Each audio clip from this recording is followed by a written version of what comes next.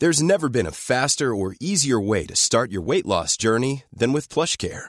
PlushCare accepts most insurance plans and gives you online access to board-certified physicians who can prescribe FDA-approved weight loss medications like Wegovy and Zepbound for those who qualify. Take charge of your health and speak with a board-certified physician about a weight loss plan that's right for you. Get started today at plushcare.com/weight loss. That's plushcare.com/weight loss. plushcare.com/weight loss. Burrow is a furniture company known for timeless design and thoughtful construction and free shipping, and that extends to their outdoor collection. Their outdoor furniture is built to withstand the elements, featuring rust-proof stainless steel hardware, weather-ready teak, and quick-dry foam cushions. For Memorial Day, get 15% off your Burrow purchase at burrow.com/acast and up to 25% off outdoor. That's up to 25% off outdoor furniture at burrow.com/acast. This is a point in against him, actually, is when, and I think this is a feeling we've all accidentally had, is when you've got a girlfriend or something and you accidentally call them mum and everyone's like, oh, that's a thing, and that's a thing that you did, and it's fine. It's just an accident. But he made that weird, and that's a point against Freud, I think. What is this? What? Very specific example.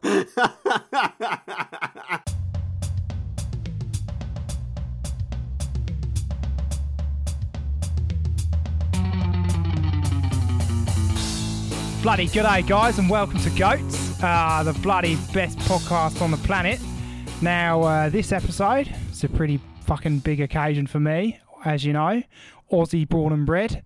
And today, we're discussing the land of the kangaroo, the land of the koala, and the land of casual racism.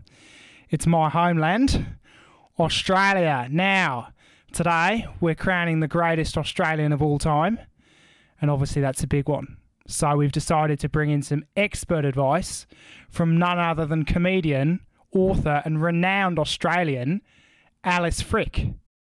Yeah, hello. I'm from Austria, actually, not Australia. Oh, fuck, boys. but you sounded really good. That was, to be fair, Sam, that was your best accent you've ever done. Well, that's good because I'm going to do it quite a lot in this episode. So... Right then, well, I guess fuck that up. But welcome to Goats. This week we are heading off to one of the most prestigious countries on earth, Austria, a country that I don't know very well.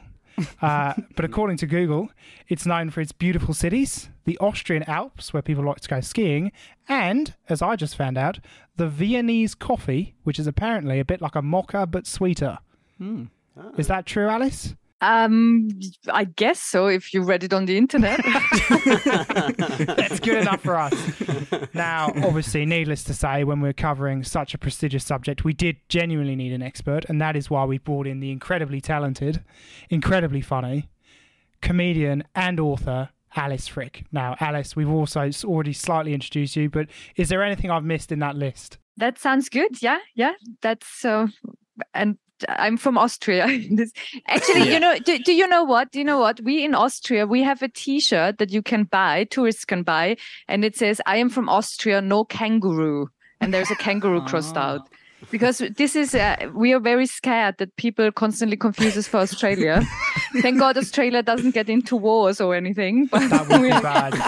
To be fair. Apart from the Emu War, which they famously lost. Has anyone done anything interesting this week, or should we just crack on? The only thing I've done interesting is I am officially a computer whiz, because as you'll hear from my voice in this recording, the microphone issue with my new computer has been fixed by me solely by me. So all these technical problems I've been having for the last, how long we've been doing this podcast, year and a half, all fixed by me without the help of Seb or Vinny, who know about computers and that. So just a big round of applause for me. I expect a medal. Hope the audience are very happy that they can now hear my laughter fully after not hearing it for the last 2 weeks. I know Ben isn't. Yeah, Ben isn't. What? Fuck Ben. To be fair, we've had this, this is such a refreshing episode, actually. We've had no technical issues. Touch every bit of wood we can see. It's been seamless. If I done anything interesting, the only interesting thing I've done this week, I don't know if we can put in the show, but I'll say it anyway. Yes. Oh, God, yes. I got incredibly high by accident and then went and watched Barbie in the cinema. By accident? And it was, yeah. So we've got a friend of the show called Thea who sometimes lets me into a recording studio at work when I'm not supposed to be in there. Mm-hmm. And she smokes quite a lot. And I don't really smoke at all. Me, her, and my girlfriend were supposed to go out for the day. And then my girlfriend got a bit ill, so she couldn't come. So it's just me and Thea. And then me and Thea was sat in the park. Thea was like, do you want to have a smoke? And I was like, yeah, I'm a fucking legend, mate. I'll do whatever. And I thought I was fine. And then when I stood up, I couldn't feel my legs. And I was so incredibly high that we then went to the fucking cinema. And the moment the lights went off, I just raw panic. I was like, I don't know how to get out. The stairs are too steep. I'm going to die in here. And I spent the whole film asking Thea if Ryan Gosling's head had been made to look too big for his body or if that was just me. Oh, dear. Wow, that's great. Alice, anything exciting happens to you this week? Feel free. If there's nothing, it's fine. No pressure. Well, I'm going up to Edinburgh tomorrow or the day after tomorrow for the Fringe Festival. And my comedy solo show is called The Anti-Self-Help Show, and it's based on my book called The Anti-Self-Help Book. And I thought I will bring books up to Edinburgh. So I literally packed 100 books in my bag. But then I realized there is no space for clothes. And I am not able to move the bag. So I don't know how to bring the books up. So now I unpacked my bag again and I'm just shipping it. But today the delivery person didn't come and pick it up. So it's still like, where will my books be and where? There's space for clothes now. But this was basically my whole week. Just well, I'll tell you where one of the books will be. Oh, here it is. Oh, yeah. Oh, no. He's gone to bring my book, I think. Yeah, that's always a good motivation. Yes, we normally like that. He brings small right here. It's really good. I've been really enjoying it. It's got a bookmark in and everything because I've actually been reading it. Oh. And Wow. it's really funny. Great, thank you. Nice. What's the name of the book? It's called The Anti-Self-Help Book, The Ultimate Guide to Finding the Right Way. And I just love it. You talking about your kind of endless cycle of like finding another thing that's going to like change your life and this is going to be the one. And then it's like you do it for a week and it's like, nah, it's not. And you just go on to the next thing. I can really relate to that. I've been there. That sounds very relatable, yeah. Yeah. But now we've actually really successfully and quite seamlessly plugged your fantastic book and Edinburgh Fringe show. Let's crack on with the show. So obviously this week we are discussing The Greatest Austrian. I don't know that many Austrians. I'm going to be totally honest with you. So I'm actually genuinely really excited to hear who you've all picked. And I think, Michael, you're going first. Yes. So Michael, whenever you're ready, would you like to tell me and the rest of the group who you have spent your time researching as none other than the greatest Austrian of all time? Well, I will. But normally I like to pick like a funny answer or do something silly, then I tease who I've picked, or it'll be like a play on words. I'll change Austrian into like Gandalf or something. But no, this week I just thought I'll just do it seriously, not beat around the bush. I'll just tell you who I've picked straight away, and just go for it. So I've picked somebody who is multi-talented, one of the biggest action movie stars ever, and is absolutely jacked. That's right. I've picked Hugh Jackman. What? What? Hugh Jackman. Oh, Australian. Whoops. Oh, for God's sake. He went through the joke. I did the joke. Oh, for God. I told you I wrote this joke. I put this down like days ago, and I was you saying that thing. I was like, God damn, do I come clean about my joke or shall I keep it? I'll keep it. Beautiful, beautiful. You got us all. You got us all. The worst bit is I was like, in my head, I was like, is he part Austrian or something? Like, No. Me too. I was like I fully, even though I did the exact joke not but 10 minutes ago, straight over my head. I was just like, I think it just shows how great a joke it is, the fact that it landed, even though we'd already discussed it and it's already been done before. But no, I've actually picked somebody who is Austrian, and the guy that I've picked is even more jacked, and he's maybe the biggest action star of all time. and he might be slightly less talented, but he does have one of the most iconic voices in history. It's obviously Arnold Schwarzenegger. And just a word of warning before we get talking about this absolute legend, there might be some very bad accents and impressions by me over the next 10 minutes or so. No. Can I just chip in with a question before we really get started? Is it true, because this is one of those rumours you always hear about Arnold Schwarzenegger, is it true that he sounds weird to Austrians as well? Yes, because he comes from an area where people just sound weird in Austria. Oh God, no, that's not true. That was a joke from my. No, joke. It's right. No one's listening. No, he does sound weird, but also I think the thing is his English sounds very weird because he learned English literally. Like my English teacher in Austria, she was actually Austrian and she taught us English, so we didn't have native speakers. And my English teacher always said in her lessons, let's just discuss it in German because it's easier for all of us. So this is how we learned English at school. So I think, and he's a generation before me or two before me. So I think his English is quite bad. And he's more not from Vienna, but more from the countryside. And therefore, I think he has just a really funny accent he never got rid of. Yeah, and he learned English in America as well. Like as he was going to America, he could barely speak English, so he learned it from Americans as well. So, which is the worst place to learn bloody English? Am I right, lads? Bloody Americans. No, sorry, that's bad. Britannia. For God's sake. Anyway, Arnie, who is this fella? Well, he was born in pronunciation incoming Thal, Thal, T-H-A-L. Thal, T-H-A-L, yeah. Yeah, in Austria in 1947. And at around 14, 15 years old, he decided to stop trying to play football. He was very tall, athletic, quite lean, and he wanted to become a football player, but he decided to stop playing football, and he decided to try lifting weights instead. And he did some serious weightlifting, Olympic weightlifting and bodybuilding.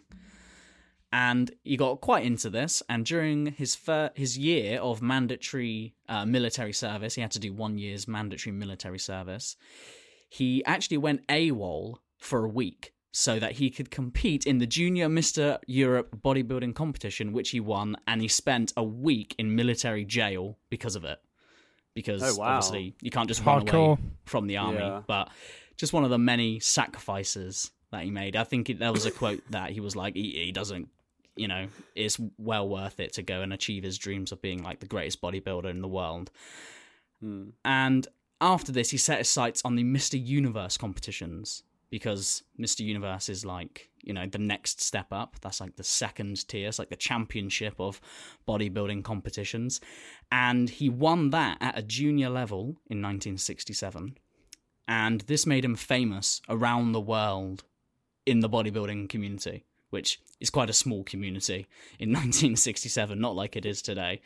Is Mr. Universe, is that like a global tournament thing then? Or is it like just European, or it's global? Yeah, Mr. Universe is global, and then the next one up, the Premier League of like the World Cup of bodybuilding competitions is the Mr. Olympia competition. So winning that is like the World Cup of bodybuilding.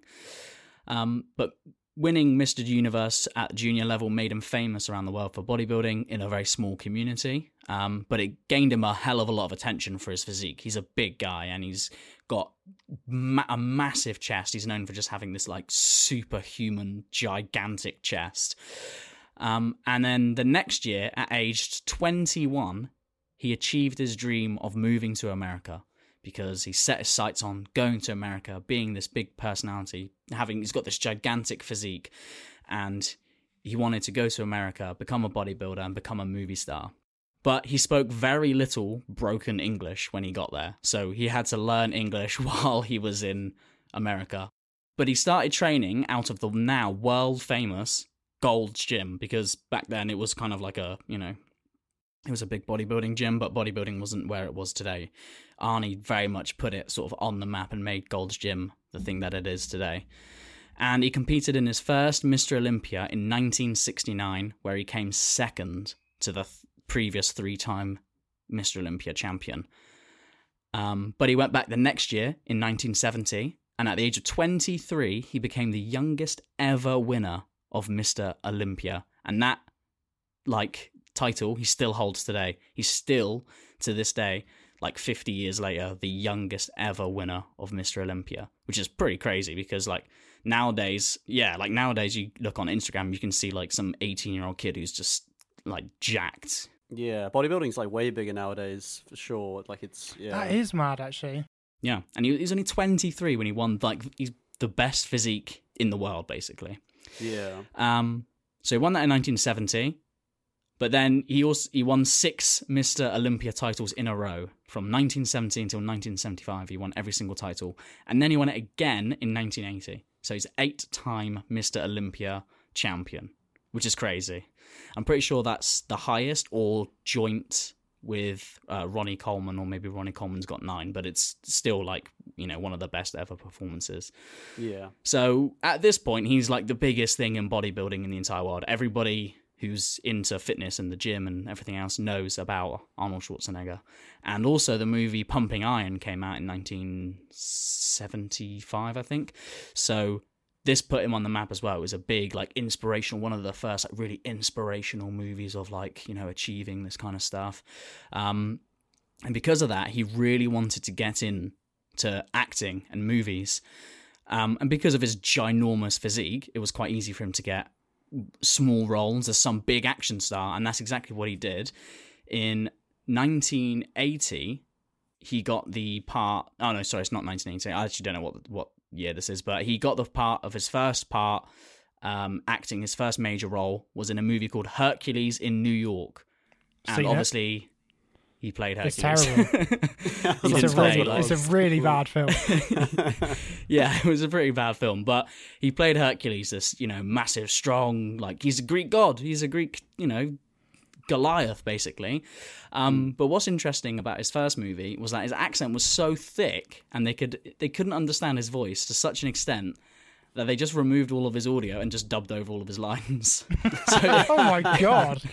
It's the antithesis of early Arnie films where it's you can physically see him, but you can't actually hear him because it's not him. But he kept doing smaller and smaller roles and improving his English, and kept bouncing around these little, subpart roles and starring in crappy movies that nobody ever saw, until finally he got his big break, and he got the main part of Conan the Barbarian.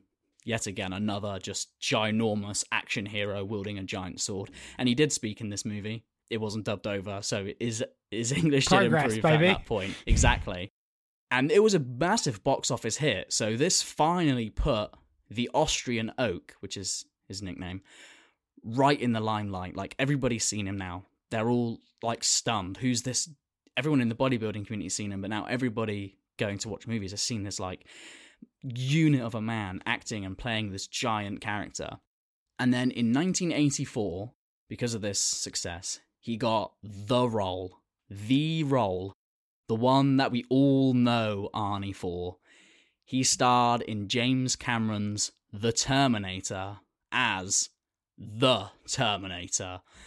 And Arnie's performance was just exceptional, in my opinion. It's brilliant. He didn't say that many lines, but he does a lot of physical acting, and he's a physical guy.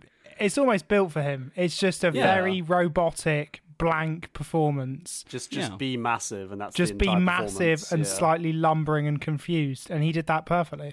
But I think he does what he can do perfectly, and that is he is a good actor because he's very robotic to an extent that is well done. Lots of characters and actors have played Frankenstein's monster, but they don't say anything, but they don't portray that. It's a very physical performance of the Terminator, this killing machine. And it just cemented his place in cinema and cultural history forever. Forever he'll be known as the Terminator. If he stopped there, he'd have been known forever. And every single kid in the entire world from this day forth will be quoting, "I'll be back." And Arnie was a superstar. Marks out of 10 for the yeah, for the Alice, accent if you heard that, would you think that Michael was Austrian? No, or just Arnie. I'll be back. Oh, God. Don't do it again. Maybe Australian. And after Terminator, he obviously went on to do tons of movies. He went on to star in the even better sequel, Terminator 2, where he spoke a lot more because he spoke to young Kyle Reese. Yeah. Talked him through and everything else. He was also in Predator, which is another great movie, start of a massive franchise, and Commando, another, again, massive action star, big superhero role. Like, all these roles are just played for a big, massive character who's got a huge physique and huge presence. But he's not just a completely one-dimensional actor, because he also featured in a bunch of other movies, comedy movies, showing off his kind of sense of humour and his acting range. I didn't know if these were going to get brought up. I don't know if these are points and noise. I'm glad they're great. For instance, in Junior, he plays a pregnant scientist with Danny DeVito. Hilarious. Think the juxtaposition of is Arnie. He's the Terminator. He's massive. He's like the biggest guy you've ever seen. He's terrifying. He's pregnant. That's so funny. And he's juxtaposed as well with Danny DeVito. And they do that other movie as well, Twins, where they're like secretly twins. And Danny DeVito is like this small, kind of squat-looking man. And Arnie's like a massive unit. It's hilarious. I love Twins. Do you know what, though? Arnie is who Dwayne "The Rock" Johnson wishes he was, but he could never be, because Arnie can take it on the chin. He can make himself look silly. He can lose a fight. He can be. Whereas someone like Dwayne "The Rock" Johnson, he could never live up to that. No. The Rock is not fit to lace Arnie's boots. No, he actually isn't. I think he's a knob. And yeah, so that's a real film. If you've never seen Junior and you think I'm just taking the piss saying Arnie's pregnant, it's a real film and it's great. Go and watch it. He's also in Kindergarten Cop, where he says that. I think it's Kindergarten Cop, where he's talking to the kids and he says that famous line, "It's not a tumor." You know that one? Kindergarten Cop. Yeah. And by far, the best Christmas movie ever made. By far. Jingle All the Way. Where he helps his son Jamie, "Get the Turbo Man, Jamie. What do you want for Christmas? You want Turbo Man? I'll get you the Turbo Man." And in the end, Arnie becomes Turbo Man. And like his kids, think about that heartwarming story. Like, all his kid wants for Christmas is Turbo Man, and he looks up and sees his role model, his father, who is. He releases the helmet, and his dad is Turbo Man. It's like, oh, it's so good. It's just Jingle All the Way is like it's the best Christmas movie ever. It's one of my favorite movies ever, and Arnie is the star. He is easily one of Hollywood's biggest and most iconic actors to ever grace the screen. His voice, his physique, like everything about him is just legendary on screen. I don't think there's a person alive who hasn't seen a movie that Arnold is in. Like, if you've not seen Terminator, you've seen one of these films. Like, I think everybody's seen Arnold Schwarzenegger in a movie. But I'm probably running out of time, so I've spoken a lot about the two things that he's most famous for. But he is also famous for having a pretty big political career. He was the governor of California from 2003 to 2011. He's still involved in American politics now. I think you mean the Governator, as they used to call him. Did they used to call him the Governator? They did, yeah. Not like officially, not to his but face. that was like his nickname. No, I think they... It's hilarious, but it's uninspired. The Governator. It was great, actually, because when I lived in LA for a year, and I started to do comedy in English before I moved to the UK, and I went to LA. And it was the first time when somebody recognized me on the street, because I think Arnold Schwarzenegger was governor. So people knew the accent or could, so it's like, oh, another Austrian. And never ever I was walking on the street talking, never ever somebody said, "Oh, I've seen you yesterday." But in LA, somebody saw me. And I think that's because of Arnold. That's so good. Although I have to say, in Austria, we have a football stadium called the Arnold Schwarzenegger Stadium. And we took the name off because we were so upset that he was for the death penalty. So he was, and then he got upset with Austria. So there is a little bit of a disagreement between him and Austria because we renamed his stadium. Because he's a Republican. I think I wouldn't look too much into his political views, but he claims he's a Republican. Well, he claims he's a bit of a liberal. Oh, wow. Like, he claims he's a very loose Republican. Like, he's not like I don't know. He's like a full-on. He's the like we can smoke weed, but we'll also kill the criminals kind of like. He's his vibe. I think he describes himself as a liberal Republican. Yeah, that sounds like. But I didn't want to get too much into his political stuff because it's not quite as fun as, Kindergarten Cop and Junior and Jingle All the Way. The death penalty's not quite as fun. But he's a big environmental influence as well. Like when he was the governor, he signed some major documents for California about combating climate change and some legislation, and all those documents are still sort of signed today. So he did quite a few good things there. But I just think overall, like, just Arnold is just one of those names that will go down in history forever. Like, doesn't matter if you don't really know who he is or what he's done or what his ideas are. He'll just go down in history. Like, he's massive, both figuratively and literally. And in my opinion, he's probably the most famous Austrian in history. Maybe not in history, but in entertainment. Yeah, I think that's a bit more accurate. Yeah. There is this one Austrian, unfortunately. Well, I think a bit more famous in history. Oh no. We don't want to mention him. But... I thought we just the best ignore bit it. was when you said that, Alice's eyebrows went. Let's just pretend he is. We can just pretend Arnold is. That's much better. Yeah, I think so. But he starred in like people's favourite movies of all time, and he also made bodybuilding like the global sport that it is today. He's the biggest name ever in that sport. He's the Pele, he's the Messi of bodybuilding. Like, bodybuilding would not be where it is today as a global sport, just, without Arnold. And that's in itself is massive to basically kickstart a sport into the global sphere as well as everything else.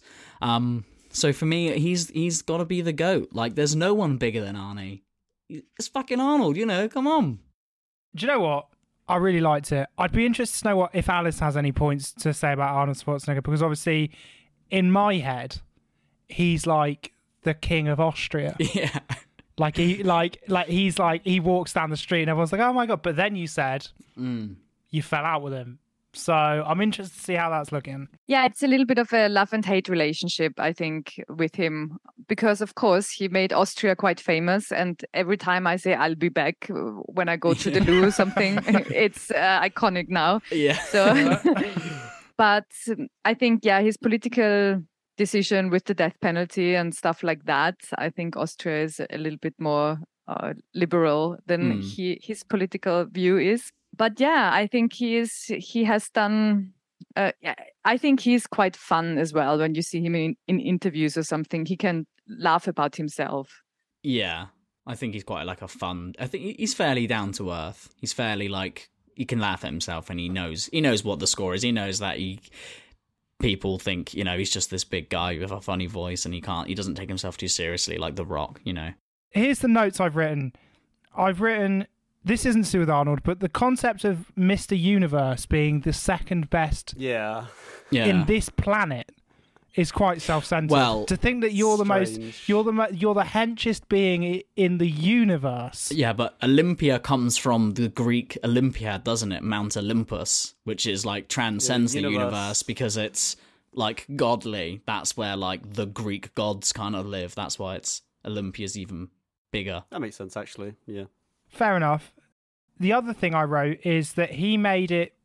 I think he probably made men more able to say that other men were fit. Yeah, I reckon. When you create it's quite. I saw a video of him doing ballet. I think he was probably quite like he broke down a lot of gender stereotypes in a way by being so focused on his body and on his preening, looking good. Back in the 70s, men didn't do that kind of thing. Yeah, and like Pumping Iron is just a movie of like sweaty, oiled up like guys just working out together and having a great time and doing the thing that they love. And people probably did see that in the 70s and were like, oh, that's cool. I can just enjoy that. That's fine. Yeah, I think you're probably right, Seb. After that, fantastic. I don't want to say it was an obvious choice, but it was a good choice. Yeah, thanks. As well. Like, you can't argue with it. But I did. Is this funny or not? We'll give it a go. We can always cut it if it's not. So I just need to obviously, there was a bit of a mix up at the start of this episode. So the questions. So I'm going to ask you just a couple of questions at the end of your little speech, but they might not be as relevant as they would have been. Oh, right. You get the point. Okay, so you're going to ask me some questions after the end of mine and everyone else, and so on and so forth. And then I'll ask them after Alice's and I'll ask them after Vinny's. Anyway, so thank you, Michael. At the end of that, I've just got some questions to ask you in a segment I'm going to call Kangaroo Court. Right. So you've got to answer some questions about Australia's national animal, the kangaroo. Michael, in feet, what is the average height of a kangaroo? 5'11". It's 5 to 6 feet. That's perfect. In miles per hour, what is the top speed of a kangaroo? 28. You're miles off. 40 miles an hour. 40 miles an hour? What? Yeah. Imagine that fucker hopping at you. Alice had to grow up with that. She was running around. That's how she got so fucking tough, mate. And how high in feet can a kangaroo hop? 4 feet? 10 feet. No, it can't. 10 feet. It's a 40 mile an hour, 10-foot hopping fucker. Maybe like one hop, you but not continual hops. They're not jumping 10 feet every time. It actually says, on my fact sheet, it says 7 to 10 feet. That's horrifying. No chance. I mean, don't argue with animalfactencyclopedia.com. Okay. It knows its shit. So, on that note, Michael, you got none of those answers correct. So, unfortunately, I'm going to have to say you don't... What? Oh, yeah, I got the first one. Oh, no, you did. Yeah, sorry, my bad. Yes. It's such a professional outfit. At the end of that, Michael, unfortunately, you only got one question right, which means you don't know fuck all about Australia, and It's fine. You're never gonna come to Alice's cultural homeland. So, on that note, I'll just get my mate back. So, so stupid. So on that note, that was really good, but I feel like it's now like the headline act. Austrian Alice, who is the greatest Austrian of all time?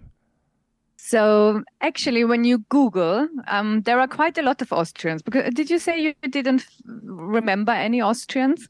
Because there are. I didn't remember any. I think. I mean, obviously, some Austrians we want to forget, like Hitler. I have to name him now. we say he was German, and then that's it. So we have done that. Right. Also, we had Fritzl. We also forget him. We have a lot of bad people in Austria. Probably it's the wrong podcast for that. Probably the bad people from Austria. But other than that, Austria has a lot of... Do you know, for example, the guy who invented Red Bull is from Austria? So I feel like I did know that Red Bull was from Austria, yeah. So he is... I think he only had half of them was from Thailand, but he bought the concept or something. Yeah. Their first football teams were in Austria. Yeah, RB Leipzig. Salzburg. Leipzig's in Germany. Oh, yeah. That's how I know that. Oh, yeah, you're right. Yeah. Fucking idiot. Just to get football in there somehow. Let's just cram that. Let's just sneak football in every time. Sorry, Alice, I'll cut that bit. I'll make it sound like you just smashed it. Don't worry. But yeah, so basically when you Google the best Austrian, you get there. Google gives you a list of 15, but all of them are men. So I thought maybe let's find an Austrian woman. And there are, I mean, I don't want to talk about myself today, but it's like, so who is that person? But there is actually a woman called Bertha von Suttner, and she was born in 1843. And she was basically, she was on before we had the euros, we had shilling, and she was on the 1,000 shilling. So that's quite a high note. So she was a famous woman on big money. She was the first woman who won the Nobel Peace Prize in 1905. So she was a writer and a peace activist. And actually she was involved in calling it the Peace Prize, the Nobel Peace Prize, because she was friends with Nobel. So what happened with her? So she was born in, did I already say? Yeah, in 1843. And she was a very optimistic woman. She was very positive, and she thought that everyone can change. She said individuals can change, nations can change, everyone. And no matter what happens in life, you can always change. And she was very optimistic, although she was 33 years old and not married yet. So, and her father died before she was born. And her mother, she had a little bit of a gamble problem and got all the inheritance money was gambled away. So Bertha, when she was over 30, she was still not married, but she worked for the Suttner family. And then she fell in love with their eldest son. But she was not allowed to marry him because she was working for them and that was their son. So they basically sent her off to Paris. And then she worked for Alfred Nobel, who was the guy who the Nobel Prize is named after. And she had a good relationship with him. I think Nobel kind of wanted to hook up with her, but she said, no, I'm in love with this little boy. No, he was not little, but he was a bit... Oh, no! She was in love with this. He was a few years younger. Maybe he was 7 years young or something. I need to look that up. But she was in love with him. So she actually said to Nobel, no, I'm in love with him. So she went back. They got married secretively. And they lived in Georgia for a while as well. And she started to write books about, first she wrote under a man's name and published under a man's name. And then her most famous novel is an anti-war novel, and it's called Lay Down Your Arms. And it was an international bestseller translated in 12 languages, which is quite... and it focuses on it explores how war impacts women as well in the thing. And she later found the Austrian Peace Society, and she always wrote with Nobel letters, and she basically said, yeah, we should focus on peace and da-da-da. And he picked up on that. And they say, it always assumed that that's why it's called the Nobel Peace Prize, why its focuses on peace. And she didn't win the first one. She won, I think it was the fifth one. 5 years later after that she won. Oh, so it's not like she invented an award and then got given it. Yeah. No, that's she contributed to it. I think after Nobel died, they came up with the award, and he described it as a peace award, and that was influenced by her, and she was quite influential. Unfortunately, what happened, or maybe fortunately, she died a few weeks before the First World War started. So that was probably for her fortunate. Yeah, right. Yeah, I was going to say, it's a very poignant moment in history to be writing anti-war stuff and very peace at the turn of the century, because what's just about to kick off around the corner. Yeah. I feel like that's a very important time to be talking about those things. It's also weird because I think people, obviously historically, it's hard to imagine what it felt like in the lead up to those times. But when you do look into history and people talk about the feeling of I've heard it described as bubbling, people felt something was coming. And it's terrifying to think that people for decades before could feel this catastrophe coming over the horizon. And then it happened, and it was as bad, if not worse, than anyone could have imagined. Way worse. That is quite grim. Yeah, especially before the First World War, because Austria was a humongous country. I mean, we were huge, but our emperor lost everything because there were constantly wars and this, and we were humongous, but then we shrunk quite. I mean, Bertha von Suttner, she would not have been Austrian. She was born in Prague, actually. Oh, right, okay. But that was part of Austria. Yeah. So, because Austria, just everything belonged to Austria. I had no idea there was such a big Austrian empire. Massive. I feel quite Massive. Austria was basically huge. But we didn't do well in politics, so it's all right. We know the feeling. Yeah, so basically that was my famous Austrian, my greatest Austrian. So can you remind me how to say it properly so I don't make a dick of myself? Bertha or Bertha? Bertha. If you want to say it Austrian, it's Bertha, but in English it's... Bertha. Yeah, very good. Bertha. Von. Von. Almost fun, but von trap, but von Suttner. Bertha von Suttner. Yeah. Bertha von Suttner. The quarter of me that's German is doing fucking fantastic. Bertha von Suttner. Now that's actually brilliant, Alice. Thank you for putting that in the chat. I did not know you could do that. Oh, I didn't know. I didn't know you could type things in this. thing. As we established, I'm not very good at computers. We do this every week. I promise we do this every week. Like Alice just wrote, just for the audio listeners, Alice wrote in the chat of Zoom, and the rest of us three lost our fucking minds. Everyone went, "Oh my God, I didn't know you could do that." Well, she typed in the chat. She's like some kind of wizard. Anyway, first and foremost, I just want to say Arnie is sweating a bit now, isn't he? Because he might have been hench and been in some films, but he didn't win a Nobel Peace Prize, did he? Yeah, no. He didn't foresee the Great World War coming over the horizon. No, but he did. He was Turbo Man. He was Turbo Man. You can't argue with Turbo Man. And maybe if Turbo Man had been around, who knows what could have happened. Yeah. Nothing bad would have happened. No, it would have been so much worse. Anyway, well, that was fantastic. I was pleased to know there was a brief period where I thought that she had invented the Nobel Peace Prize and then been given it. And I was thinking, but no, that didn't happen. It happened after he died, so that's fine. Yeah, and it's not she's not mentioned with the Nobel Peace Prize. She's basically every influence she had, it's forgotten about. But so what I read about her is that she influenced the idea to make it a peace prize, because she was so driven by peace that she convinced Nobel to make it about that, to accept or to celebrate peace or people who promote that. But nobody talks about it when they talk about the Nobel Peace Prize or where it comes from. She's, I think you can almost not find her unless you really look for her. Yeah, which is so a shame. That's the sad story, that her influence is forgotten. But yeah, if she created it and then won it, that would have been probably also very typical Austrian. But we do these things, yeah.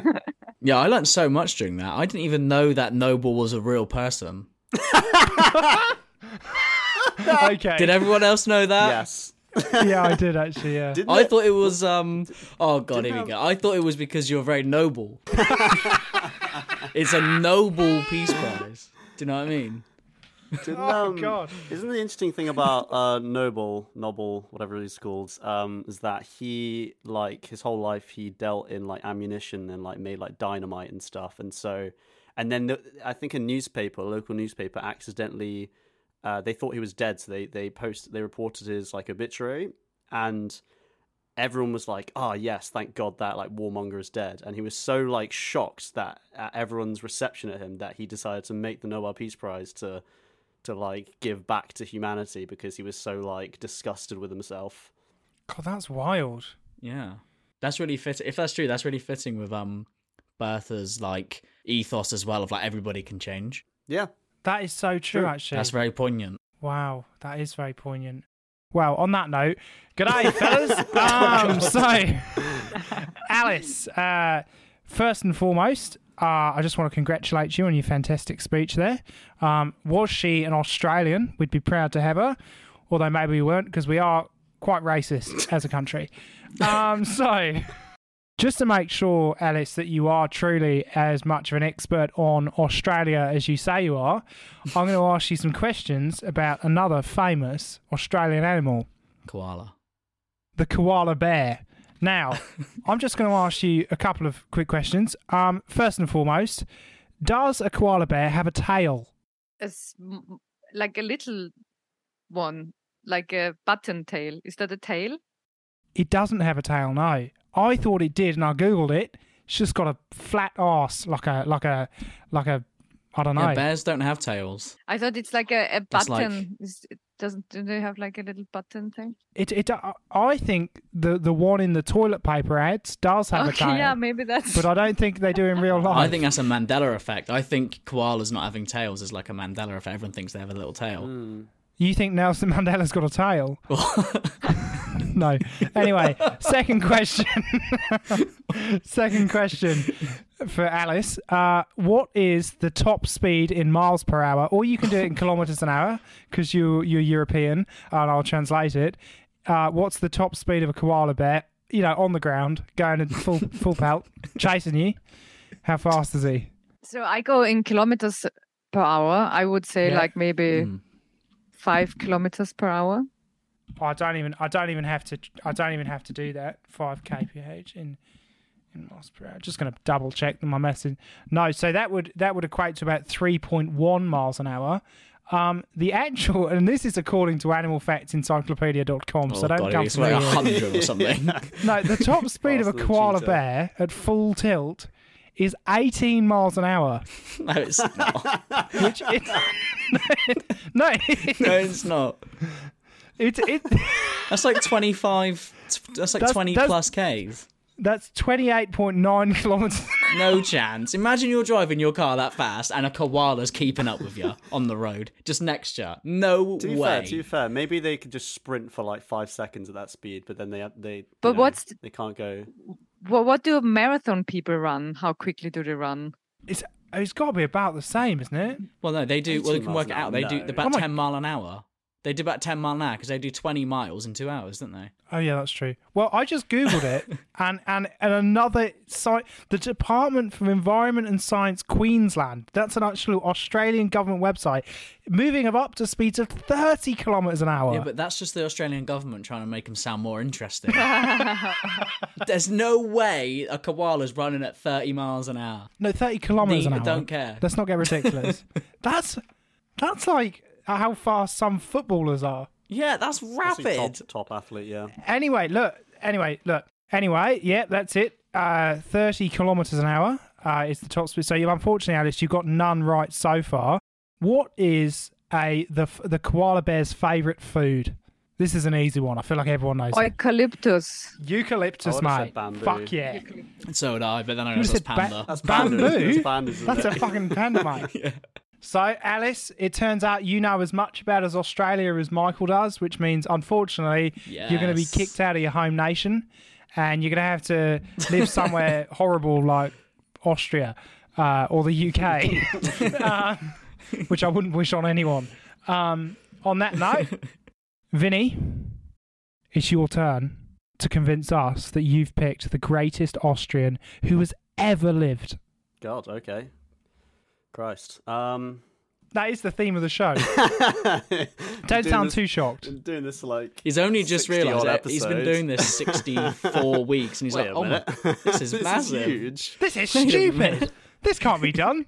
This is like a joke. So, psychology is undoubtedly an extremely helpful field of science, especially nowadays where the rise of people with mental health problems is being acknowledged as a massive crisis.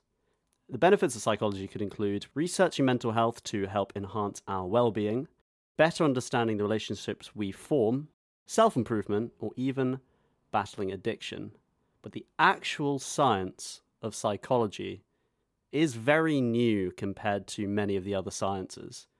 We've only really been studying it properly for just about over 100 years now at this point.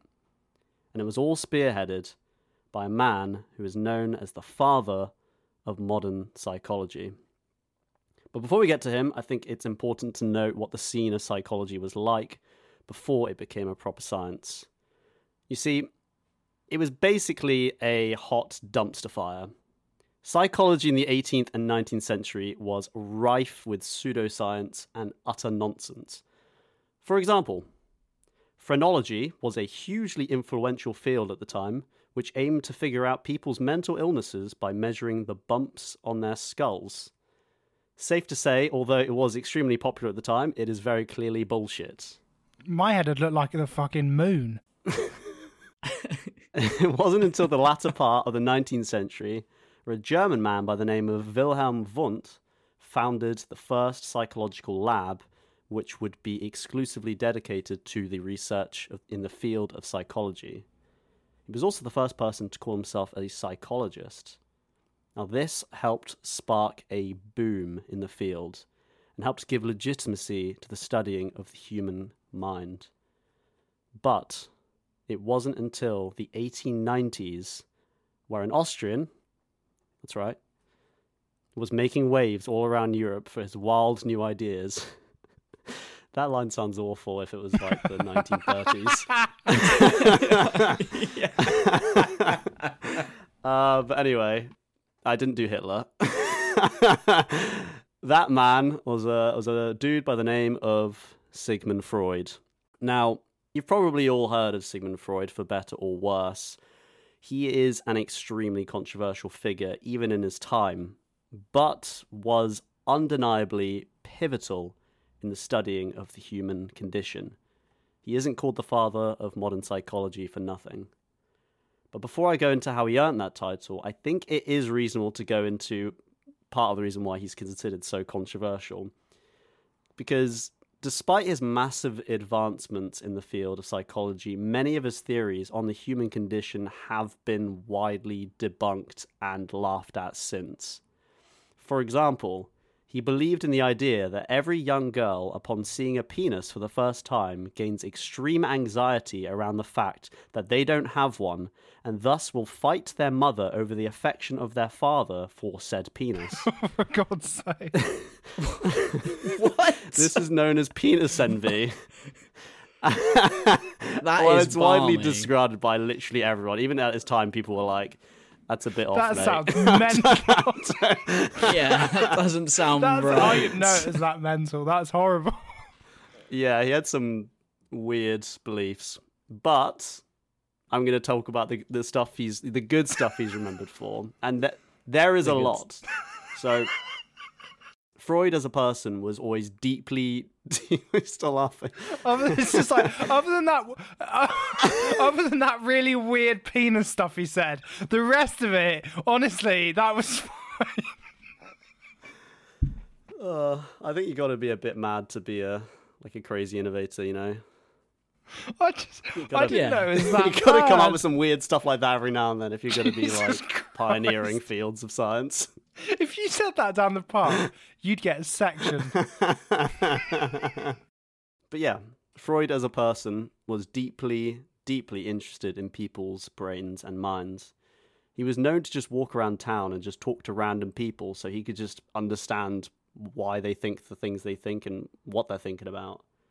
This interesting hobby of his developed into the first ever psychoanalysis, which is more or less what talk therapy is, which I think is kind of wild to think that before Freud, talk therapy, which is like the most standard type of therapy you can get, just didn't exist. Nobody did it. And when was this? When was Freud? When was this? Like 1890s, he was doing this. Oh, right. Okay, yeah. It existed a little bit in church as That's confession because people true. came Oh, and yeah. talked, and so it is not Oh, totally new, but it's just That's more a good point, religious. actually, yeah. Freud believed that patients with mental health problems had induced some sort of trauma as a child. This trauma would bury itself deeply within the brain and would then later develop as negative emotions and thoughts such as depression and anxiety. He believed that talking about the trauma was the only successful way of relieving it. Freud also developed the idea that everyone has the conscious mind, which are the thoughts and feelings in the front of your brain that you know you're feeling and thinking, but also the subconscious mind, the thoughts and feelings which existed on a sort of level below the conscious mind, but which greatly influenced the conscious mind as a whole. He also put forward the hugely influential idea that one's personality is made up of three components: the id, the primitive and instinctive part, the ego, the conscious part of your brain which is fully aware, and the superego, which is the part of your mind which handles the kind of values and morals of society at large. He argued that the right balance of all three components led to a healthy personality, whereas an imbalance leads to mental health issues. Freud even came up with the idea that people use defense mechanisms to avoid difficult or challenging ideas and thoughts. Although many of his ideas have been largely discounted, like the penis envy thing, or even the idea of repressed memories, which nowadays people are like, yeah, that doesn't exist. We don't think it exists. But for a while, everyone did think it existed. Oh, there was a big so through my other job, which is working at a true crime podcast, we did a whole fucking thing about repressed memories. There was this whole, like, what's it called? They don't call it repressed memories. They call it like. So there was a whole phase of people believing that they'd been victims of like satanic ritual abuse that had never happened. It was just like people would go to a therapist and they'd say, you are showing the symptoms of someone who's been through satanic ritual abuse. And then already mentally unwell people would then be convinced that they'd been through this trauma that had never happened. It became like this fad. Very strange. Can I add to that? Because I think Freud, the interesting thing about Freud is that he had cases where he had children or individuals who were like hysterical and they showed symptoms of child abuse. And he said they showed symptoms of child abuse. And then suddenly, out of nowhere, he did a 180-degree turn. And he said, no, actually, the patients, they haven't been sexually assaulted. They have fantasies about it. And it is assumed that he did that because the people who came with their kids to him paid him. Okay. So, and that's why and it is also assumed that he comes out of a family of abuse. That would make sense. So I think Freud you have to see Freud with a little bit a distance as well, because I think he's maybe overrated. And when you look into details, and he was also addicted to a lot of things. I mean, he smoked, he said that he did coke and he smoked 40 cigarettes a day or something. So I think he had... I'm joking. This guy's right. I'm struggling to see some positives. Mate, this guy invented therapy. Like, this guy invented fucking psychoanalysis and modern psychology. Like, the thing is, he like came with these ideas and they were like, what the fuck's this? This is crazy. But he also gave some weird ideas, loads of weird ideas. But like the people around him then were like, okay, that's really interesting. We'll take the ideas we actually like and then we'll develop them further. And then those things like Carl Jung and whatnot, they like went off and did stuff which like nowadays we're still like, you know, that we still, what's the word, like agree with and whatnot. But, you know, like he set the ball rolling on all of that stuff. Yeah, he came up with some really weird stuff. And obviously everyone nowadays, everyone laughs on him, everyone dunks on him because he did say some weird stuff and believe some weird stuff. But he without him, he wouldn't. I don't think he would have had a modern psychology. But yeah, like, because like I've known people who are really into psychology, and all of them say like they just love memeing on Freud and just being like, this guy was just like the weird shit he said. But they all like have this incredible respect for like the work he did and how it was so fundamental to like the field of science that is psychology. Like without him, I don't know how far it would have been set back. It's an interesting pick, Vinny. And what I respect is that you've picked someone who, as you say, right now is getting dunked on a bit because of the penis thing and some other things. What he has in his favour is he did definitely lay a hell of a lot of groundwork, and he's a bit like, I don't know, he's got an Arnold Schwarzenegger sort of quality. He's by far and away the most famous psychologist ever. Like, there's no, I can't even name another one. Like, if you say a psychologist, people think of Freud, and people quote Freud without even knowing they're quoting Freud. Like when, and this is a point in against him actually, is when, and I think this is a feeling we've all accidentally had, is when you've got a girlfriend or something and you accidentally call them mum, and everyone's like, oh, that's a thing, and that's a thing that you did, and it's fine. It's just an accident. But he made that weird, and that's a point against Freud, I think. What is this? What? Very specific example. Seb, are you? No, I think we need Seb. Should we talk about this? No. Right, can we just rewind a bit? That was just an example, but like, you know, when it's like when you call your teacher mum. Freudian slip. That's it. There's no such thing. It's just an accident. I just said the wrong thing. Stop making a big deal out of it. But we've all been there where like you're like, oh, I don't know. You just say one thing and you mean the next, and everyone's like, oh, that must mean you want to fucking have sex with toast or something. And it's like, no, I just said that by accident, okay? Leave me alone. Was he kind of the first person to school the thought of like conscious versus subconscious then as well? Well, he came up with the whole subconscious thing. That's pretty big because I know a bit about therapy and stuff, and subconscious is like you wouldn't have any therapy or mental like health knowledge without understanding the distinction between conscious and subconscious thought. So that is pretty crazy, just coming up with that. On that note, Vinny, mate, I need to ask you some facts. Because you couldn't be more ready to be asked some facts. So, have you heard of the wombat, Vinny? Yes. If you had to guess... I actually don't know what a wombat is, though. I don't know what a wombat is. It looks a bit like... Is it like a bear? It looks a bit like a koala that's on the ground, if I'm being completely honest. Okay. Well, question? let's fucking steady on, Alice. Let's not fucking get ahead of ourselves. Do you want me to send you a picture of a wombat, Vinny? I can just look it up. Hey, sat in front of a Google computer. wombat. Internet right here. Oh yeah. Because okay. I just, I don't, you know what a wombat is. Sure, I guess I do. I don't really, but carry on. What is a group of wombats called? A cloud. It's not called a womble, is it? It's not called a womble. It's called a wisdom. A wisdom of wombats. That's a hot. That question was so difficult. How to just to get that? What? They're all silly.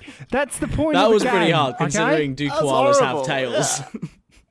Yeah. Okay, well, How Well, tall no. is a kangaroo? What do you call 50,000 wombats in a room? A wizard.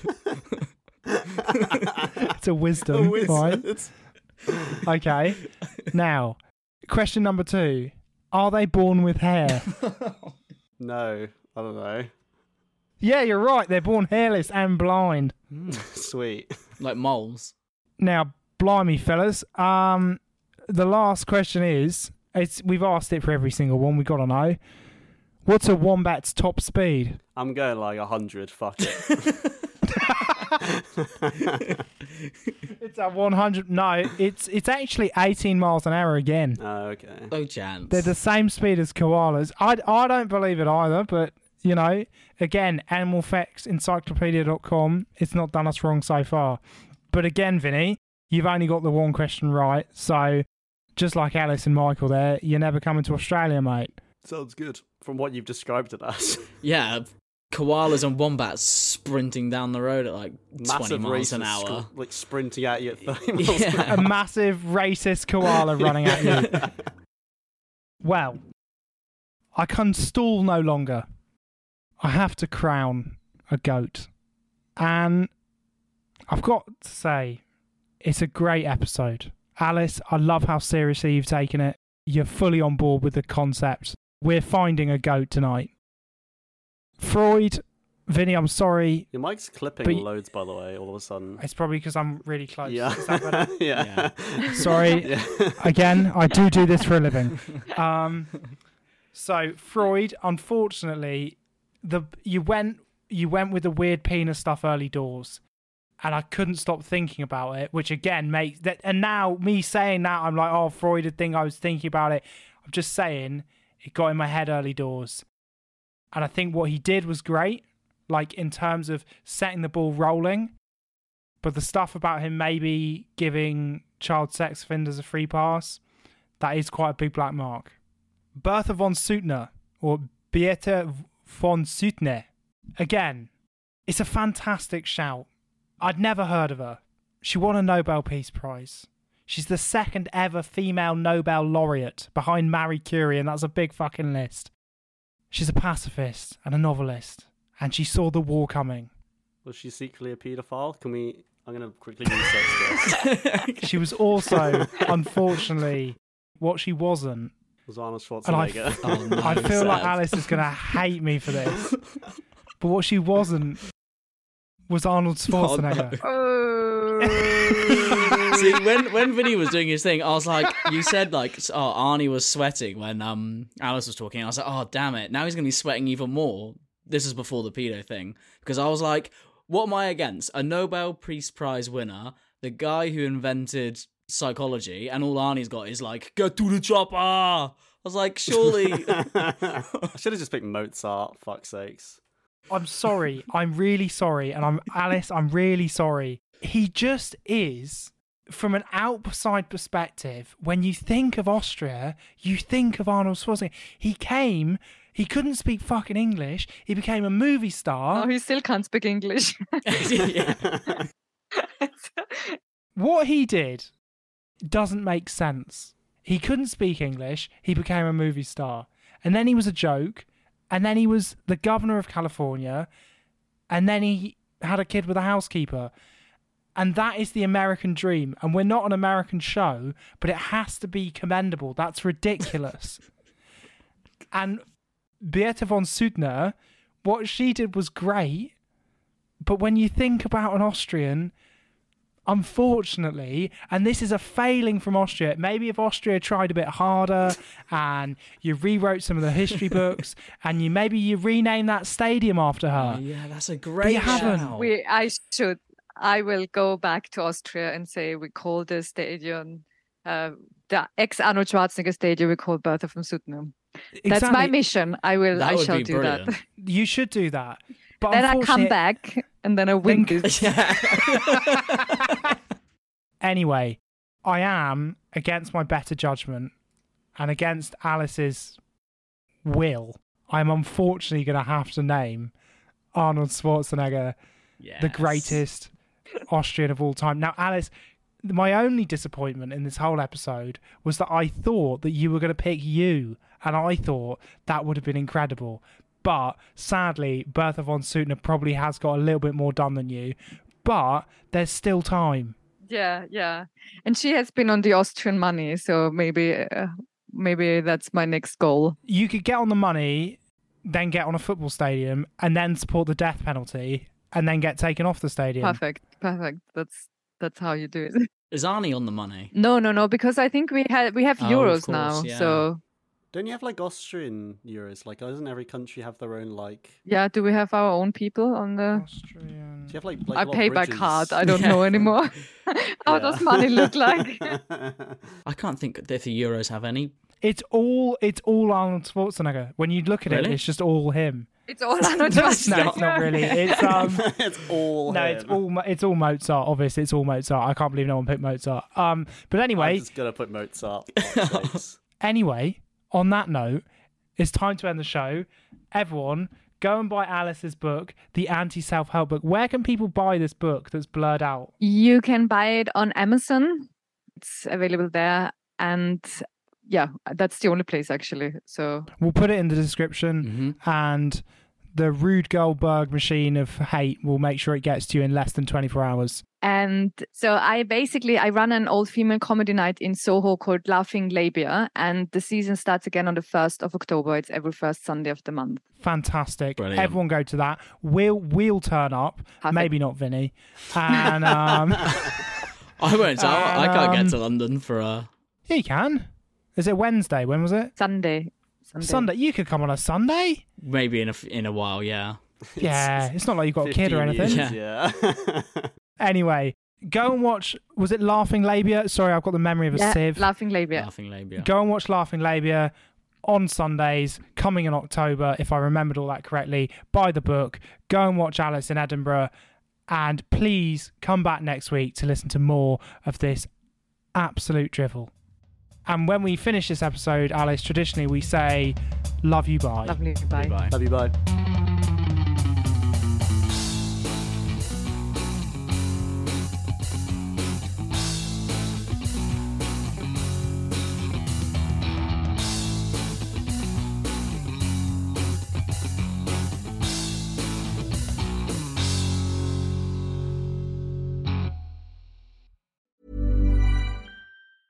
Mom deserves the best, and there's no better place to shop for Mother's Day than Whole Foods Market. They're your destination for unbeatable savings, from premium gifts to show-stopping flowers and irresistible desserts. Start by saving 33% with Prime on all body care and candles. Then get a 15-stem bunch of tulips for just $9.99 each with Prime. Round out Mom's menu with festive rosé, irresistible berry chantilly cake, and more special treats. Come celebrate Mother's Day at Whole Foods Market. Even when we're on a budget, we still deserve nice things.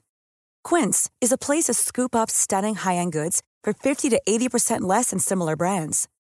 They have buttery soft cashmere sweaters starting at $50, luxurious Italian leather bags, and so much more. Plus, Quince only works with factories that use safe, ethical, and responsible manufacturing. Get the high-end goods you'll love without the high price tag with Quince. Go to quince.com/style for free shipping and 365-day returns.